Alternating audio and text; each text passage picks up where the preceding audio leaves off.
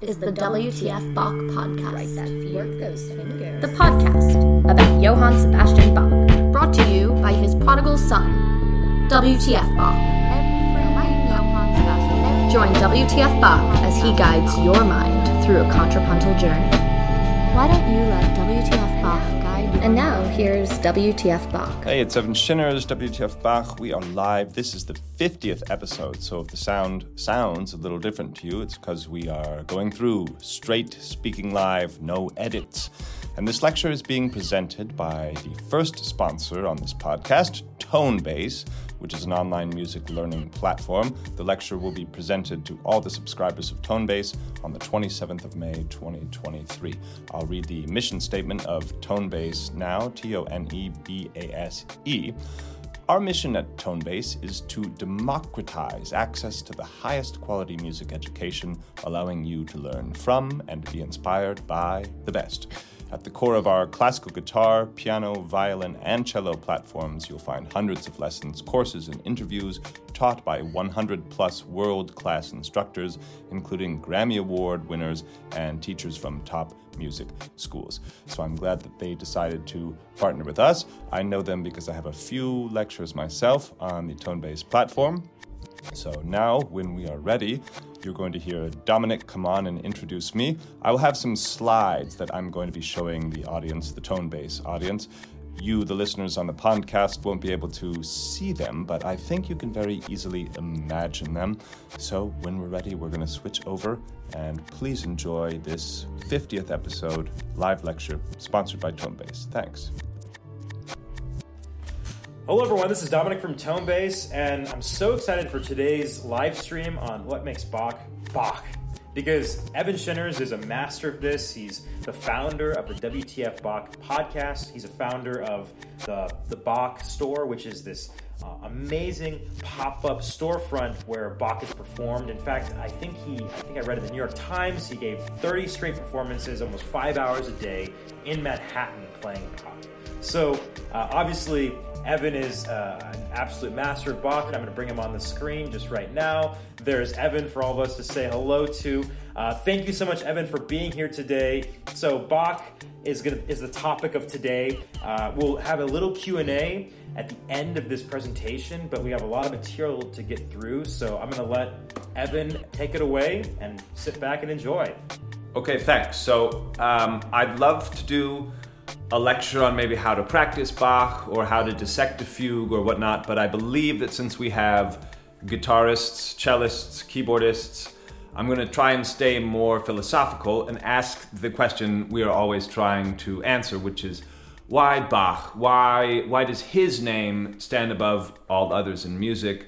And not just in classical music. Why do jazz players love Bach? Why do authors love Bach? Why, even when you ask ChatGPT, does ChatGPT say Bach is number one? And no one is expecting a quick answer like, oh, it's because he was the first to write in all 24 keys. That helps, but it's not so satisfying. And it might not be possible to say exactly why and how Bach is number one, because we have to live with the music. We have to play 100 pieces by Vivaldi, and then 100 more by Handel, and then still 100 more by Bach, before we even get a sense of what's going on. And then to distill that experience into words is not really going to be easy because it's music, it's not words. But whenever I try and answer this question, why Bach and not Vivaldi, why Bach and not others, I'm reminded of a clip of one of the greatest musicians that ever lived, who seems to get pretty close to the core of things.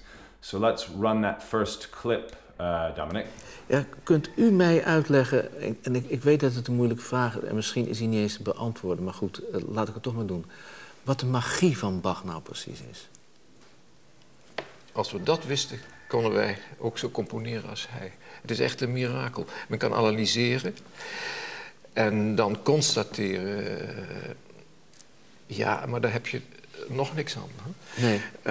Wel, als je dan vergelijkt met andere componisten, zie je dat er verschillen zijn. En daar ligt het dan wel in, maar dat je ontroerd wordt en dat het zo organisch is. Terwijl Bach eigenlijk een heel onregelmatig componist is. Het gaat niet volgens het boekje.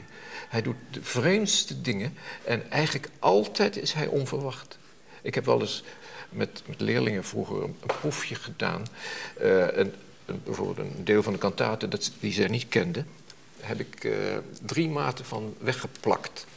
En ik vraag, nou, wat zou daar hebben kunnen gestaan hebben? Onmogelijk. Ik zou dat ook niet kunnen doen. Hè? Dus men is gewoon, zelfs 3 maten lang kan men niet reconstrueren. Als je het zelf met Hendel doet, dan is het altijd raak, geloof ik. Dat vind je wel. Hè? Maar Bach is, Dat is ook het heel grote verschil. ongewoon, maar het is natuurlijk. Dat is een mirakel. Dat is niet te verklaren. Nee, dus dat is het.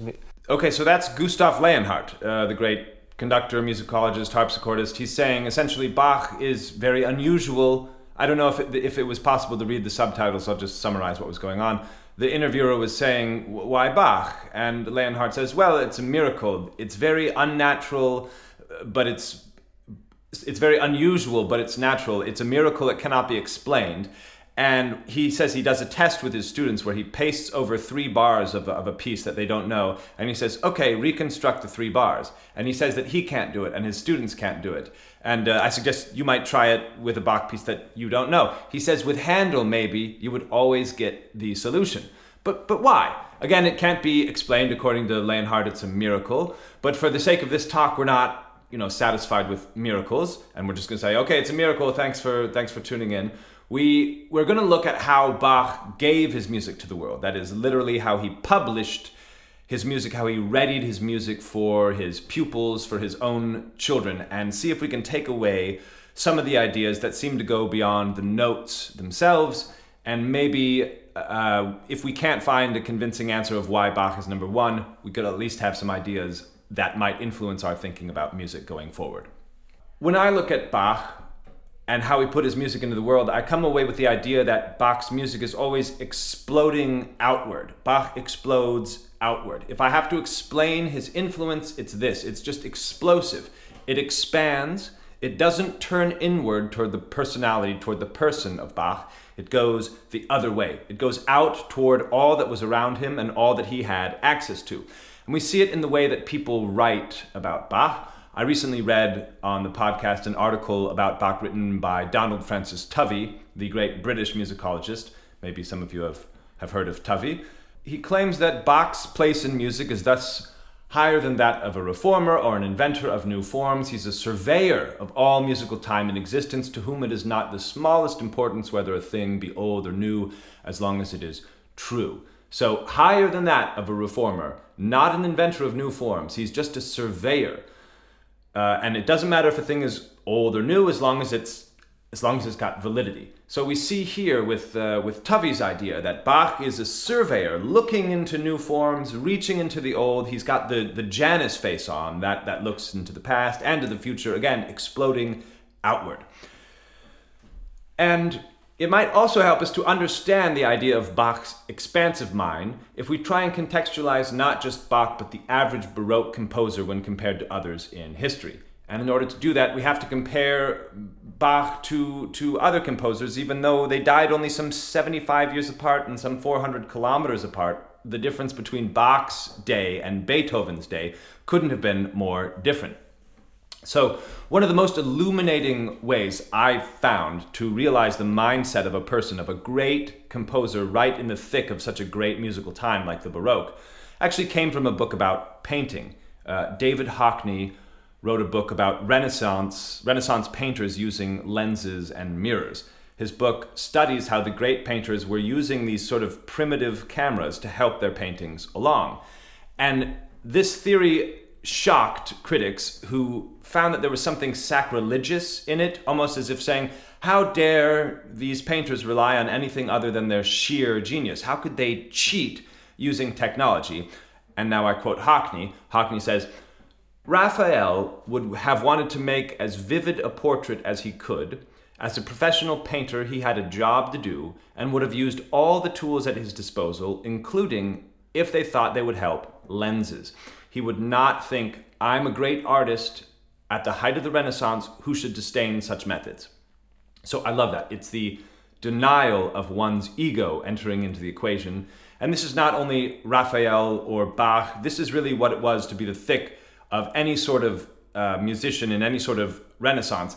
It was not thinking about themselves as an artist, but as a competent professional. And here we have maybe the seed of Bach not retreating inward into who he was, but exploding outward, because there's no expressing your voice, no grappling with the muse. This image that we all have of composers, I want to actually quickly play the opening part of a movie called My Name is Bach. It's a more or less recent film, which in my mind showcases exactly what we wish a genius like Bach were. So let's roll video 2. Okay, so here is a clip of Bach walking in the rain, the actor portraying Bach, and he's weighed down by his own genius. He's staggering under the weight and the loftiness of his thoughts until he stares up at the heavens, rips off his wig, and lets out a scream.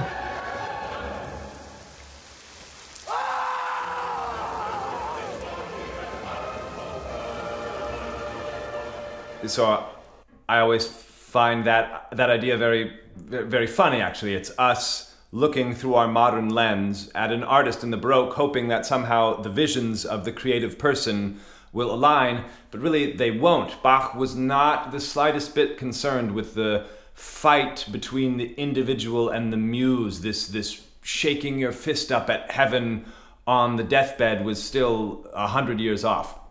Bach was really interested in doing everything to the furthest possible extent in every field that came through 18th century Germany, which is to say, practically everything. This was such a height of musical proficiency: instrument testing, instrument building, tuning, performing, teaching, composing, performing others' music, transcribing others' music. The list is again exploding. It's expansive, these duties.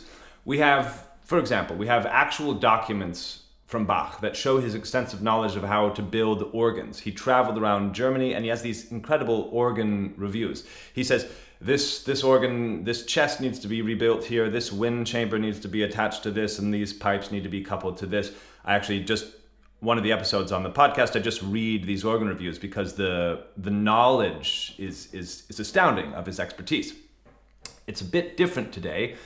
Musicians tend to not only specialize in one instrument, but you don't really see pianists tuning their own instruments or violinists, cellists making repairs to their own instruments, but such a divide would have been inconceivable to musicians in the Baroque.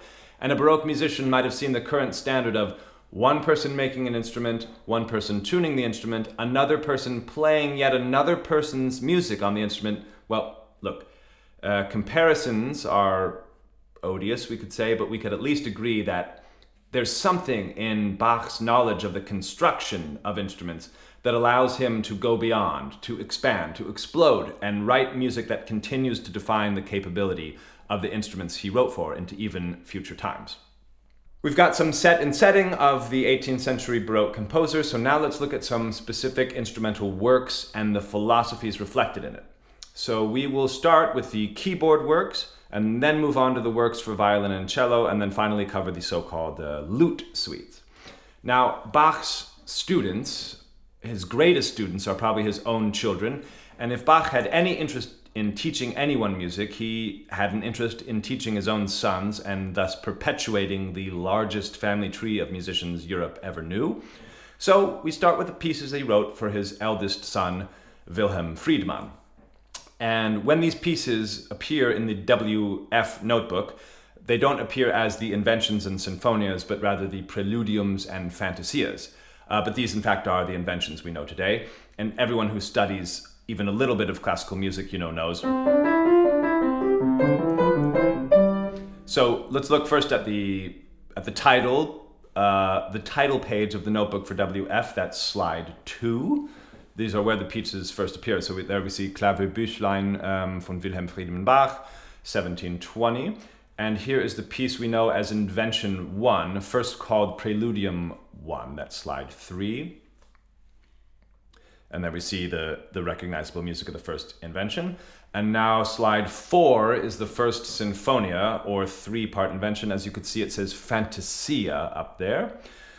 And Bach takes these pieces out of the notebook for WF, he brushes them up a bit, he redoes the order in which they appear. Here's a bit of Bach trivia. The inventions first appear as C major, D minor, E minor, F major, G major, A minor, then B minor, and then back down. B flat major, A major, G minor, F minor, E major, E flat major, D major, and C minor, if I'm not mistaken.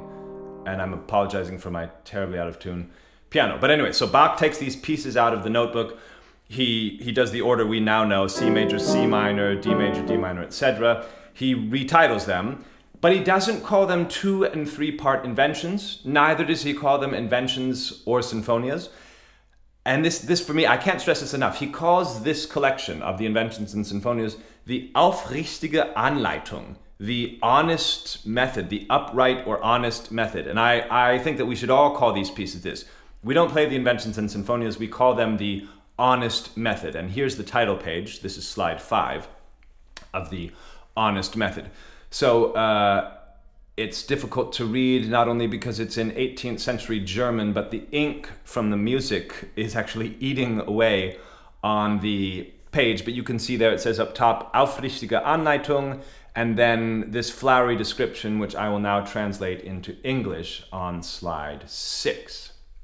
There we go. Upright method, wherein lovers of the clavier, especially those desirous of learning, are shown a clear way, not only 1, to learn and play clearly in 2 voices, but also after further progress 2, to deal correctly with 3 obbligato parts. Furthermore, at the same time, not only to have good inventions, but to develop the same well, and above all, to arrive at a singing style of playing. I think that's cantabile in the original. And at the same time acquire a strong foretaste of composition. Okay, now, speaking of beautiful writing on Bach, one of my favorite books is that of Albert Schweitzer. Remind me to talk about Albert Schweitzer if you're interested in the question and answer, because a fascinating man. But this quote from his Bach biography, I loved it so much I put it on an entire wall of one of my Bach stores. So here's slide 7. And this is him talking about that dedication page in the Inventions and Sinfonias. He says, if the average modern musician, if the average modern musician, in spite of his possessing less theoretical knowledge of the technique of composition than those in Bach's day, has, at any rate, a distinction between true and false art, it is primarily due to these little works of Bach. Speaking of the Inventions and Sinfonias, he says, the child who has once practiced them, no matter how mechanically, has acquired a perception of part writing he will never lose. He will always instinctively look for the same masterly weaving of the voices in every other piece of music and feel the poverty of the music where this is lacking. So that really, I think, showcases well how Bach's, very humble description really went past the humble expression of, arrive at a cantabile style. He's saying that if people today, if they know the difference between true and false art, it's because of these inventions. So if we go back, Dominic, to slide 6, we'll see there are also dedications on the well-tempered clavier and the Orgelbüchlein.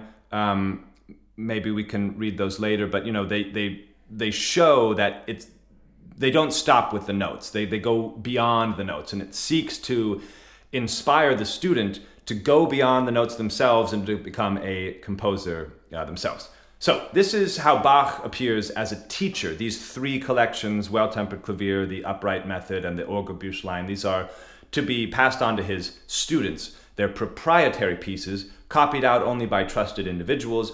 But let's look at how Bach would have appeared to the world with his published works, because published music really starts with Opus 1, which for Bach is his 6 keyboard partitas.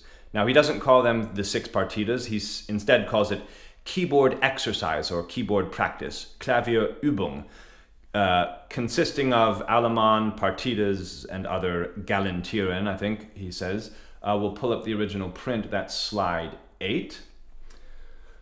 And you'll see that this looks a bit different from the other, from the upright method, because this is no longer calligraphy. This is actually engraved physically into copper plates. That's how the printing was done. That's the difference between the publication and what's known as a fair copy.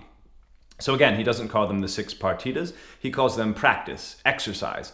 almost evoking that there's no such thing as really a finished piece. Everything is a means to an end. This is just practice. This is just exercise. Even such a polished piece as the 6 partitas, they're just exercise. And notice he doesn't specify the instrument. We can imagine it's a single manual harpsichord, maybe a double manual harpsichord. We can imagine it's a clavichord here. It's just Klavier, which is a Gesamtwort, a collective word for any keyboard instrument. But in Keyboard Practice 2, which appears some years later, that's slide 9, we have 2 pieces, a concerto in the Italian style and an overture in the French style, and Bach does specify, you see there in the middle of it, he says, for clavicembalo mit zweien Manuellen. That's right in the middle of there. He says that's for a harpsichord with 2 manuals. We'll move on. Klavierübung 3, still appearing later, is the organ mass. This is all parts of the Lutheran mass set to music on the organ. And keyboard practice Klavierübung 4, finally appearing late in his life, is today what we call the Goldberg variations. And he specifies, again, the double manual harpsichord. So, for time's sake, I'm not going to go really deeply into any of these collections, but let's just take the surveying mode and let's graze the surface. And I think we can see what's going on in Bach's mind. Klavierübung, this title, is that of Bach's predecessor. His predecessor was Johann Kuhnau, who preceded him in Leipzig, and this was Kuhnau's first Klavierübung publication himself, were 6 partitas. We can pull that one up. That's from 1689. That's slide 10. And there you see Klavierübung, Johann Kuhnau. There he is with a harpsichord and some laurel wreaths and nice flowery decorations. And then the next page, slide 11, already looks very similar to what we saw with Bach's own Klavierübung, even the style. So we see that Klavierübung 1 is a nod to his predecessor, saying, I see you, I now have your job, I respect you, here is my take on your work. And now I'm going further in Klavierübung 2. The Italian concerto and the French overture, that's the most current secular music that he can get. It's outside of Germany. It's the Italian concerto style seen in Bach's day and French courtly music. So that's what's happening today for Bach in music outside of Germany, outside the church. And then Klavierübung 3, we go into the church, into Germany, and the keyboard instrument here, notice, is the organ. In this book, we have sort of a whole mini summary of all church music. We have pieces in the so-called old style, pieces for just the manuals alone, just for the hands. And then we have many pieces using 2 keyboards and the pedals, so 3 keyboards at once. And here in this book, we unite theology with music, and sonically in this piece, there's even 4 pieces in the collection, the 4 duets. They're about the most avant-garde pieces ever written. So even within Keyboard 3, we have sort of looking back into the past and looking forward in the future, but we must move on.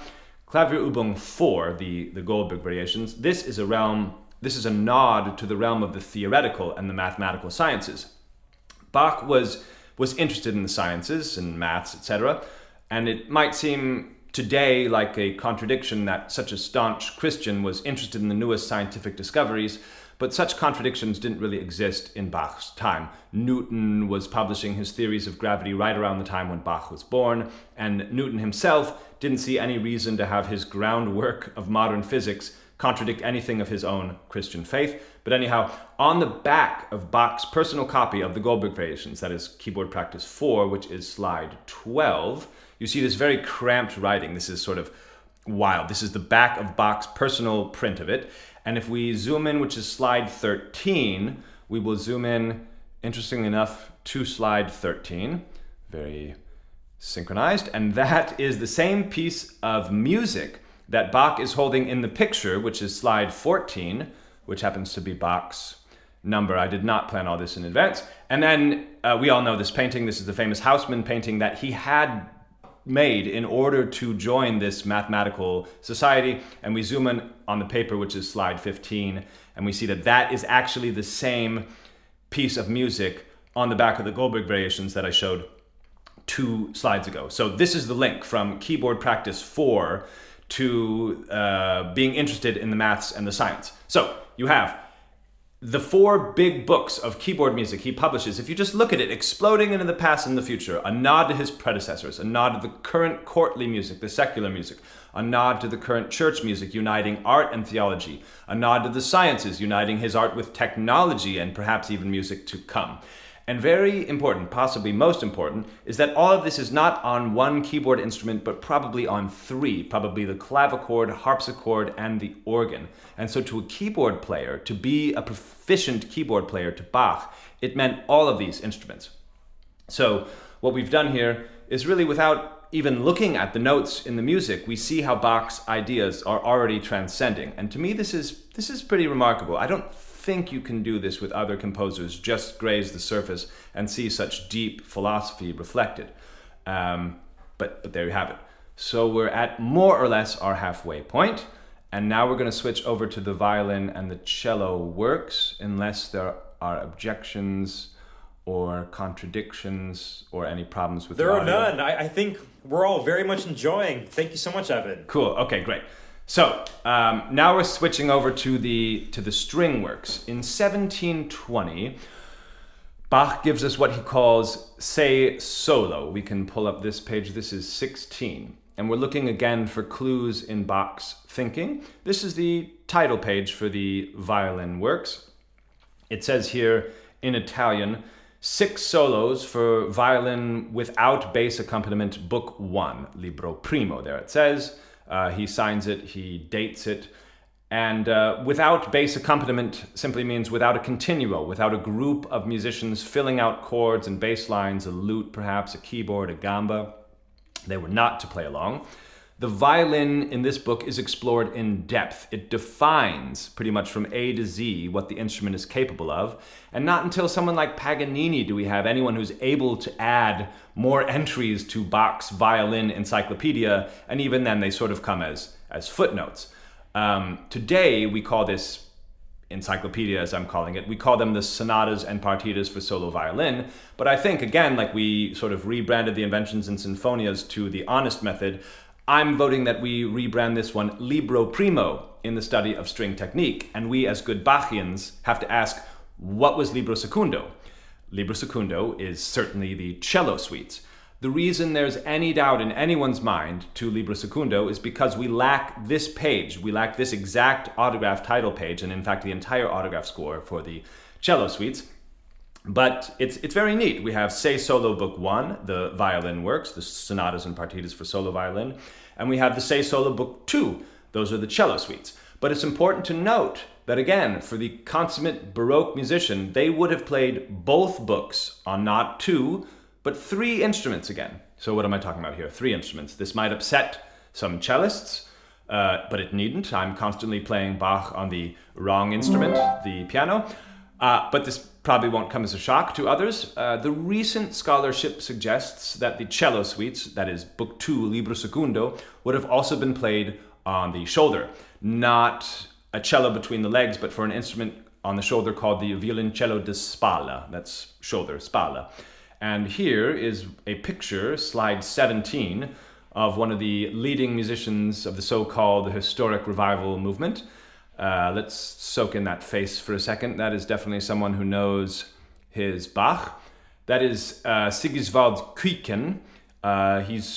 He comes from a family of Baroque musicians, an absolute beast if you haven't heard this man play. I would say he's a violinist, but again, he also plays the violoncello di spalla. He is the consummate string player that plays both books. And if we think about that, Libro Primo and Libro Secundo start to make sense. Not dissimilar to the keyboard practice being written for various keyboard instruments. And one could imagine that today, playing both books of the 6 solo is something like playing the violin works on the violin and then the cello suites on the viola. Hence, in order to complete your study of the 6 solo, you need to be more, you need to expand, you need to explode past a violinist, and you need to be the string player who can play this bigger violin. And we should use this idea because Bach wanted all of the music in the cello suites in the Chaconne. He wanted all the string players to play this music and not just stick to our current almost rift between the violinist and the cellist, where cellists wouldn't dream about playing a violin partita. And I've yet to hear a violinist taking a stab at the cello suites, but why not? It sounds Sounds wonderful. Okay, so what about this third instrument that I mentioned? This refers to the sixth cello suite, famously written on an instrument for 5 strings. And slide 18 is a picture of a very happy person playing the violoncello da spalla. There you see with 5 strings. Quite an impressive looking instrument. Okay, so just again, as in keyboard practice, to be a proficient keyboardist, we needed the clavichord, harpsichord, and organ. To be proficient in this department, we need violin, bigger violin, and biggest violin. And again, this idea of going from smaller to biggest, we see Bach exploding just in the instrumentation, but not only in the instrumentation, in the key scheme as well. So now we're going to go back and look at the keys to the violin works of Book 1. The key scheme, the 6 solo works in Book 1 are G minor. I'm so sorry for the tuning. I don't know how that happened. G minor, B minor, A minor, D minor, C major, and E major. But if we rearrange these notes into the circle of fifths, we have the 4 open strings of the violin, but we also have 2 fifths above and below the instrument. So C, G, D, A, E, B. So even in the key scheme, we see the image of the violin sort of expanding beyond itself, exploding outward. So what about Book 2?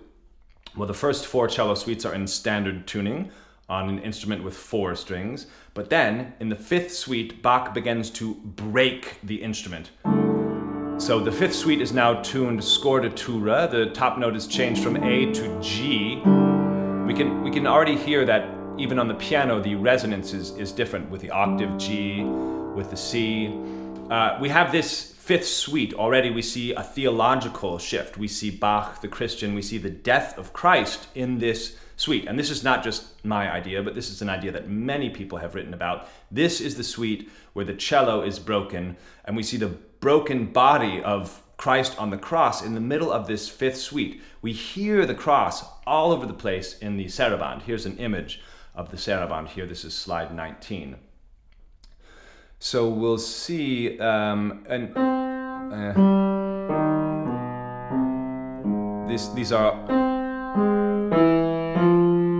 are all these crosses, these notes crossing over one another. This is the center movement of the 5th suite, the broken suite. So Christ dies at the end of the 5th suite, near the end of the 2nd book of the 6 solo collection, but then in the very last one, in the 6th suite, we have not only resurrection, the string tuned back to an A, but we have something like eternal life, like better than life, the risen cello, a new improved string instrument, a 3rd instrument now with a 5th string. And musically, this 6th suite is the most musically ambitious of all 6. It's the longest. Its range is from low C, cello C, to 1 G above the top line on the treble clef, and that range is actually a full 5th, bigger than any of the works for violin. And so we have, again, that image of Bach exploding, expanding on many levels, from the key scheme, which explodes out of the violin, to the 6th suite, exploding out of the tomb that was the 5th suite, as it were, and the 6th suite being the biggest of all. You know, the instruments even getting bigger. So that's the briefest look of the Say solo, both books of the Say solo, and because there are guitarists and lautists or lutists here, we're going to quickly cover the lute works. The debate is about the instrumentation for these truly wonderful works. I'm actually Instagramming these lute suites right now on my stories on the WTF Bach Instagram, and these I absolutely love these pieces. I'm not going to weigh in on the debate of the instrumentation, but I would just like to mention that probably the question of instrumentation varies from work to work. But we could still take a nice idea of these works even if we don't even talk about the instrumentation. And that is that 2 of the works for lute are arrangements from pieces in the 6th solo, the 5th cello suite, the broken suite we just discussed, and the final violin partita. And one piece even bears the inscription for lute or harpsichord. One piece, the C minor lute suite, is probably a hybrid composition written at different times, probably even written for more than one instrument at those different times. So this is Bach's mindset, the instrumentation, where in certain cases it might be extremely important or relevant. It doesn't seem to be paramount in other pieces. The E major partita, if we look at this, it seems to be such idiomatic violin writing, this stuff.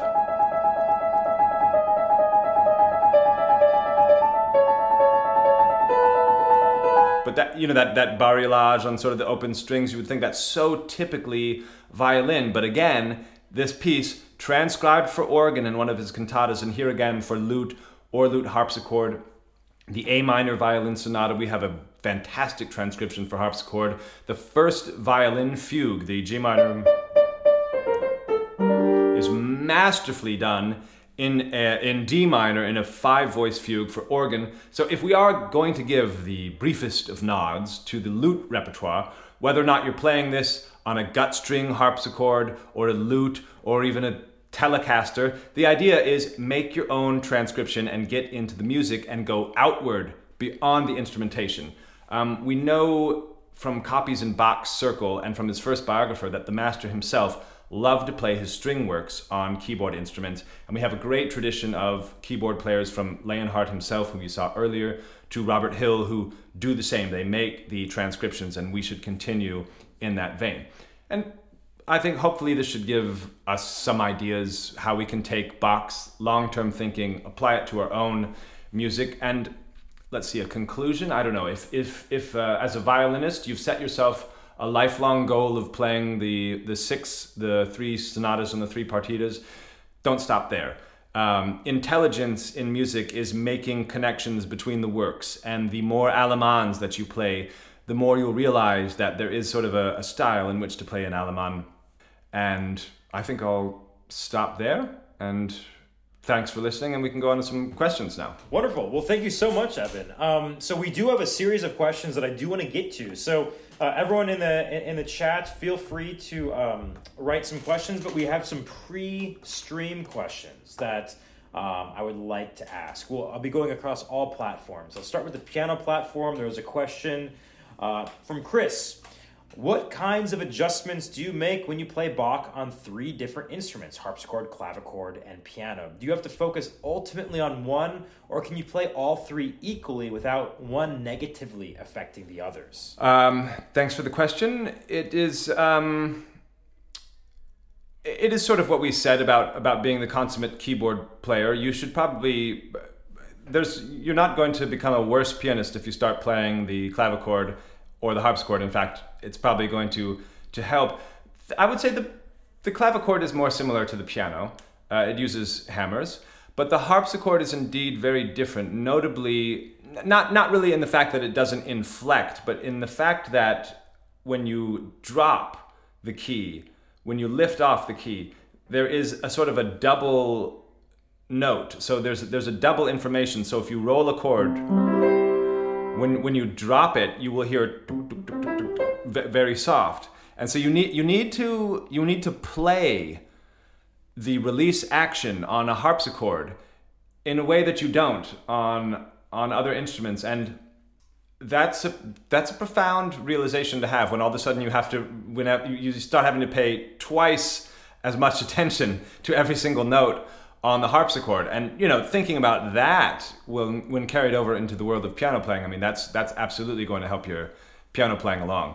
Clavichord playing is a revelation in terms of fingering. Personally for me, I almost refingered every piece after playing the clavichord in Bach, because you don't need to rely on this.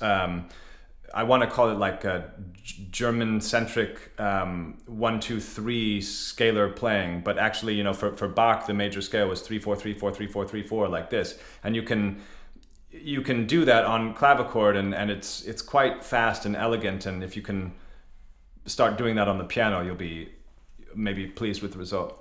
Interesting. Thank you so much for that. I'm going to go now to the guitar platform. There's a question, more general, from Mark. any pointers as to where to find more info on Bach's music for a relative newbie? Do you have any recommendations in terms of online courses? Could be WTF Bach podcast, but do you have other resources that you might suggest for someone newbie, online course? I don't know, books. Yeah, obviously I'm gonna self-promote and talk about my Instagram and my podcast, but the way to do it hasn't changed since 1720 when Bach was doing it himself. You get the honest method, you get the Orgelbüchlein, you get whatever, and you just simply tick off the pieces one by one, and I think you'll be surprised to just see how your own opinion and estimation of the changes of the piece changes over time. And I think that's probably the best way to do it, is just really get in the music yourself. There's not too much that is there. The BWV, that's the Bach number catalog. They only go from around 770 to 1,000 for the keyboard works. So that's, I know that sounds like a lot, but it's only 230 works. It's not endless. So maybe just pick a BWV number and go with it. Sounds good. And I guess for guitar, I guess there's the lute works. I don't know how many of those were, but I'm sure you could find them. So yeah, there's five lute suites and a prelude for lute.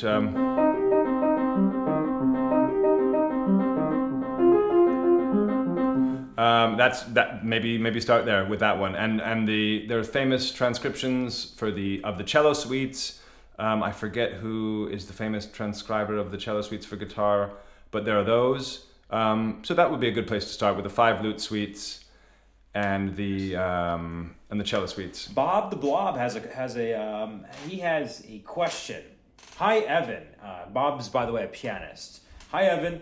If Telemann wrote more pieces than Bach, why was Bach more famous? Well, it does seem like today Evan's made a huge case for this, about all the information he shared with us.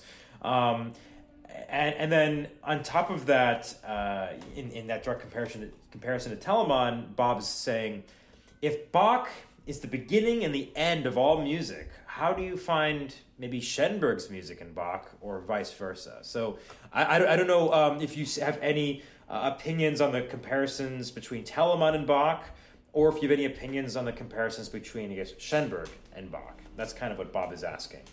Schoenberg is in Arnold Schoenberg? Yes. Okay. Arnold Schoenberg, yes. Well, I happen to love Schoenberg's music. It is maybe more based in an aesthetic that reflects a particular place in history that doesn't quite reach out as much as Bach's music did. Probably most definitely everyone watching their favorite composer is not Bach, but that's not, it's not really about favorites. It's about sort of the influence, the impact that he had. And as for Telemann, Telemann was more famous than Bach in Bach's day. So the fact that Bach is more famous now probably relates to some of the quality of the music, that throughout these hundreds of years people have repeatedly gone back and they found something there that is worth repeating. In music, as in other arts from centuries ago, the cream really does float to the top. There's not a good chance that there's some unknown composer that we still haven't discovered yet, and they just haven't they didn't have the the social media following or whatever to bring their music out there. It's really the cream floats to the top, like I say, because that's where the money was, and that's where the workshop was. And it wasn't necessarily about talent. It was about having a workshop and having money and access to the proper instruments and technology and things like that. So I suppose that maybe that helps answer something. I'm not really sure if it did, though. Sorry. No. Thank you for that. We have some other questions, some live questions now. So Harriet, Harriet's asking, what do you think of playing the violin solo pieces on the cello transposed a fifth down, so the open strings, etc., are the same? Some people say yes, good idea. Others say no, it's not a good idea. Harriet says playing them in the same key as on the violin is possible, but very awkward. So I guess what Harriet's asking about is about tuning down the cello a fifth to play the violin pieces. I don't know if you have any experience with. No, I think she's. Is she asking to play the cello suites on the violin or play the violin stuff on the cello? Playing violin solo pieces on the cello. Oh, on the cello, yeah. No, of course, absolutely. I mean, again, with the sixth solo, that's the idea. You're not a cellist; you're a string player, and you play all the string instruments. And fine, if today you are a cellist and you can't play the violin, you absolutely have to play the violin music. And transcriptions usually, by the way, do go down a fifth. You will see that the violin concerti and the harpsichord concerti, they are usually a fifth apart in the transcriptions. I mentioned the A minor violin sonata being transcribed in D minor on the harpsichord, and the C minor cello suite goes into G minor. So that is usually the way to do it when you're transcribing. Absolutely do it. I mean, I would love to hear the any of the violin works on the cello. It would be great. Yeah, absolutely. I would too. So we have some other questions. Jack Stewart is asking a huge question that maybe you can consolidate. Jack's saying, I would like to hear your impressions on how much to ornament in Bach. Admittedly, a huge topic, he specifies. Any quick thoughts about ornamentation, which is a lecture unto its own, I know. Yeah, okay, so the answer whenever you're talking about Bach is, do you want to do what was being done in Bach's time? And if yes, then follow this road. And if no, then whatever. But let's pursue what was done in Bach's time. The answer is all over the place. I mean, so much so that you wouldn't even be able to recognize certain pieces. We have his students' copies of the French suites of the three-part inventions, or the symphonias, as they're called, and something like this, the F minor sinfonia, is just ornamented everywhere, so that this characteristic motive, it just becomes absolutely beyond what's on the page. And we have the image that Bach was ornamenting at every possible second, non-stop. I mean, it is the Baroque after all. There's so much structure underneath, but the Baroque is all about the frilly stuff and their architecture and their clothing. I mean, that is truly what the Baroque is. So the answer is everywhere, just everywhere. Interesting. And then a question of taste and a question of how to and a question of understanding what is appropriate and what's not. That's a whole nother probably topic, I assume. But just to follow that up, are you, so it seems like you're pretty liberal in terms of how much ornamentation, but does it happen where you're listening to someone and you say, well, that's just wrong? Or do you ever say that, where you're listening to someone ornament and you're just like, that doesn't make any sense? Or there are rules. Am I right? Yeah, I would say there are taste. It's, again, anything within taste, but taste is hard to define. But sure, you can, for example, Gould famously in his Goldberg variations on the E minor chord in the aria, he rolls it down, whatever it is, and that's wrong. It's great because it's Gould and it's personal, but typically things don't roll down, they roll up, and sometimes I hear players maybe ornamenting a leap of a fifth, with a sort of a scale or something like that. That's not very authentic. I mean, of course it's a tricky subject, but yeah, I mean, taste has to govern everything, and you get a sense of what's wrong and what's right the more you play every single piece, and then you just sort of develop a sense for these things. Of course. Wonderful. John, obviously a pianist, is asking, any comments on the use of sustain pedal for Bach on the piano?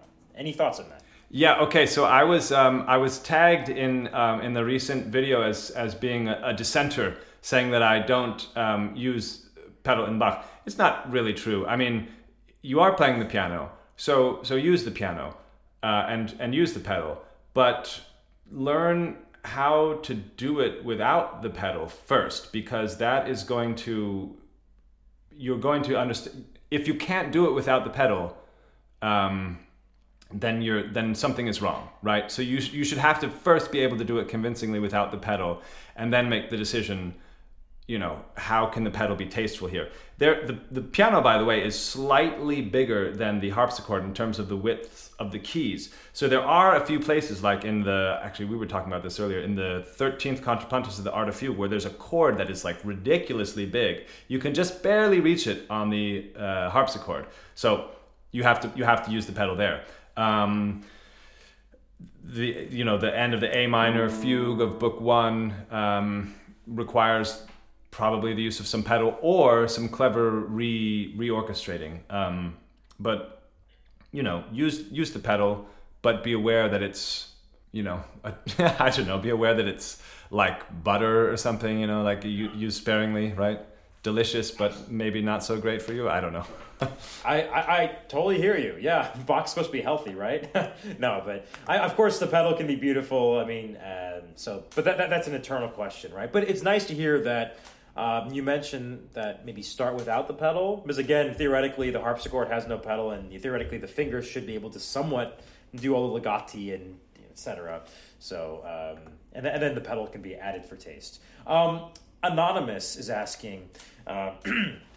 Expanding on the other questions, would love to hear your opinion on dynamics and rubato and interpretation in general playing on a modern piano. But this could perhaps apply to also other instruments, not just the piano. I mean, are dynamics and rubato, agagic accents, obviously, are those a big part of your playing? For example, I know some people talk about, you take the repeat, you do different dynamics, you do different, this or that. Are dynamics like an overrated thing that is applied only because of the modern instrument? Do you think there's other tools at our disposal that are more important than dynamics? And then I'm wondering about your thoughts on rubato. So rubato we're almost certain that the Baroque musicians played with an enormous amount of rubato, like an enormous amount of rubato. And if you listen to someone like Robert Hill, there was a horn or something. If you listen to Robert Hill playing, you'll see that there's just so much rubato going on that it's amazing. It's like a great. It's a spoken thing. You realize that even though the music is so rigid and so structurally sound on the page, everything is happening above it that goes beyond that. So rubato is very important. As for dynamics, just because the harpsichord doesn't inflect doesn't mean that string instruments and wind instruments can't. So as far as dynamics, when you play a phrase, you phrase it on a violin, and you're playing on an instrument that doesn't inflect, like the harpsichord or the organ. That should probably mimic that, because it is a living thing. And harpsichord, that's what Leonhardt called our poor instrument, because it couldn't inflect. It's not, it's more or less a crutch. It's not something that we enjoy. So yes, of course, dynamics are important. I mean, probably there's a limit to where the authentic dynamics come in and where the modern dynamics come in, and doing something like, playing forte in the first half and piano on the repeat. That's probably like a modern conception of Bach. Maybe it's very effective. Yeah, no, that makes sense. I mean, and of course but I know there's some pieces, right? God, I'm forgetting. Is it the French overture that has the pieces called echo? And you wonder, like, I mean, is echo effects, is that also... Is that too contrived, or do you know if back in the Baroque time there was that idea of, call? I know call and response was always a deal, but literally echo. Or do you think the modern version of that's too extreme? Any thoughts on like echoing something? Well, so the echo, Bach has two of them in the keyboard repertoire, and then several more in the cantatas. The echo is the second manual on the harpsichord. So. Lower harpsichord, higher harpsichord. Again, that really was, so you would you could play however hard or soft you want, but if you're scoring it right on the harpsichord, you get that effect naturally. So terrace dynamics are, of course, a thing in Bach. And again, in Klavierübung 2, that's the French overture and the Italian concerto, he makes extensive use of those dynamics. Very good. Let me see if I'm missing any, but we might be wrapping things up pretty soon. I'm going to double check the chat now. I know that there's been a lot of activity there. Actually, Morgan has a kind of interesting question. This is more fun. If you knew you could only play one more hour of Bach on piano for the rest of your life, what piece or pieces would you pick? Art of the Fugue, Goldberg Variations, WTC? What would you play for your last hour of your life? Yeah, that's a great question. I had that experience, actually, not that I only had 1 hour left, but when I was doing the first Bach store, I was doing 5 hours a day, and I found that, all the music, of course, interests me, but the late Bach is especially interesting to me, and that includes the second book of the Well-Tempered Clavier, the Goldberg Variations, the Art of Fugue, the stuff from the Musical Offering, in fact, these two lute suites, the C minor, the E flat major,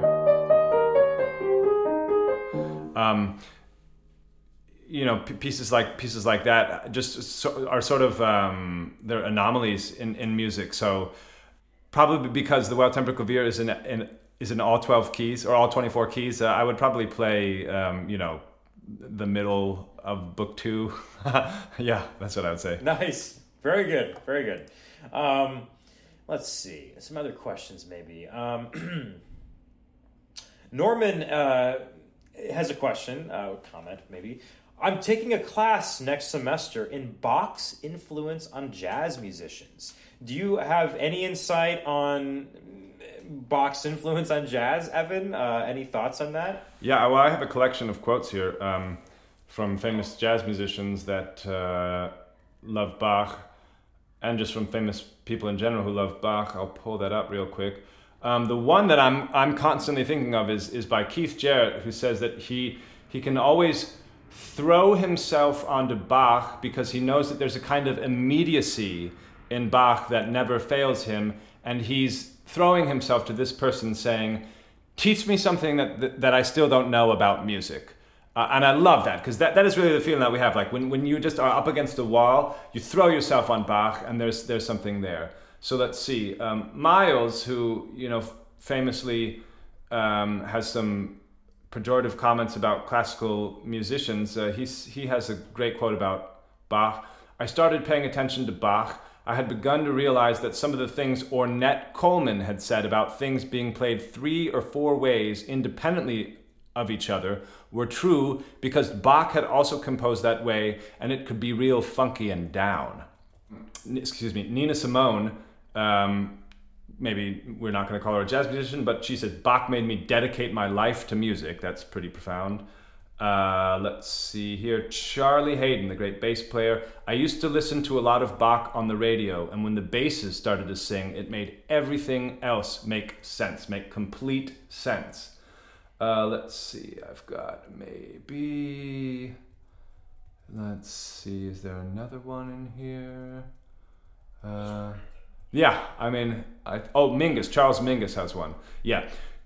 This is actually one of my favorite quotes about Bach from Mingus. He says, creativity is more than just being different. Anybody can play weird. That's easy. What's hard is to be as simple as Bach. Making the simple, awesomely simple, that's true creativity. I'll read it again, because I think it's there's something so simple in this, but it's awesomely creative. Okay, so creativity is more than just being different. Anyone can play weird. That's easy. What's hard to be is as simple as Bach. Making the simple awesomely simple, that's creativity. That's Mingus. Evan, anything else you want to share with us before we go for the day? Find me everywhere. And play. Oh yes, and no, I do have something I want to say. Transpose Bach. That's what I want to say. That's the most severe medicine you can ever get in music, is to transpose Bach. And I think that it just absolutely does wonders for your brain and for your ears and for everything. I found that if I'm making a mistake in a Bach piece, like if I can't exactly figure out what's going on, if I play the subject, if I play it in transposition, I'll make the same mistakes in transposition, which, you know, tells you something about the way that you think. So yeah, play Bach in transposition. It's good for you. Yeah, that sounds like it would be. Wow. Well, thank you for that homework. And everyone, thanks for joining today. Thanks a lot. We've really enjoyed having Evan. It's been thoroughly enjoying afternoon here in Los Angeles for me.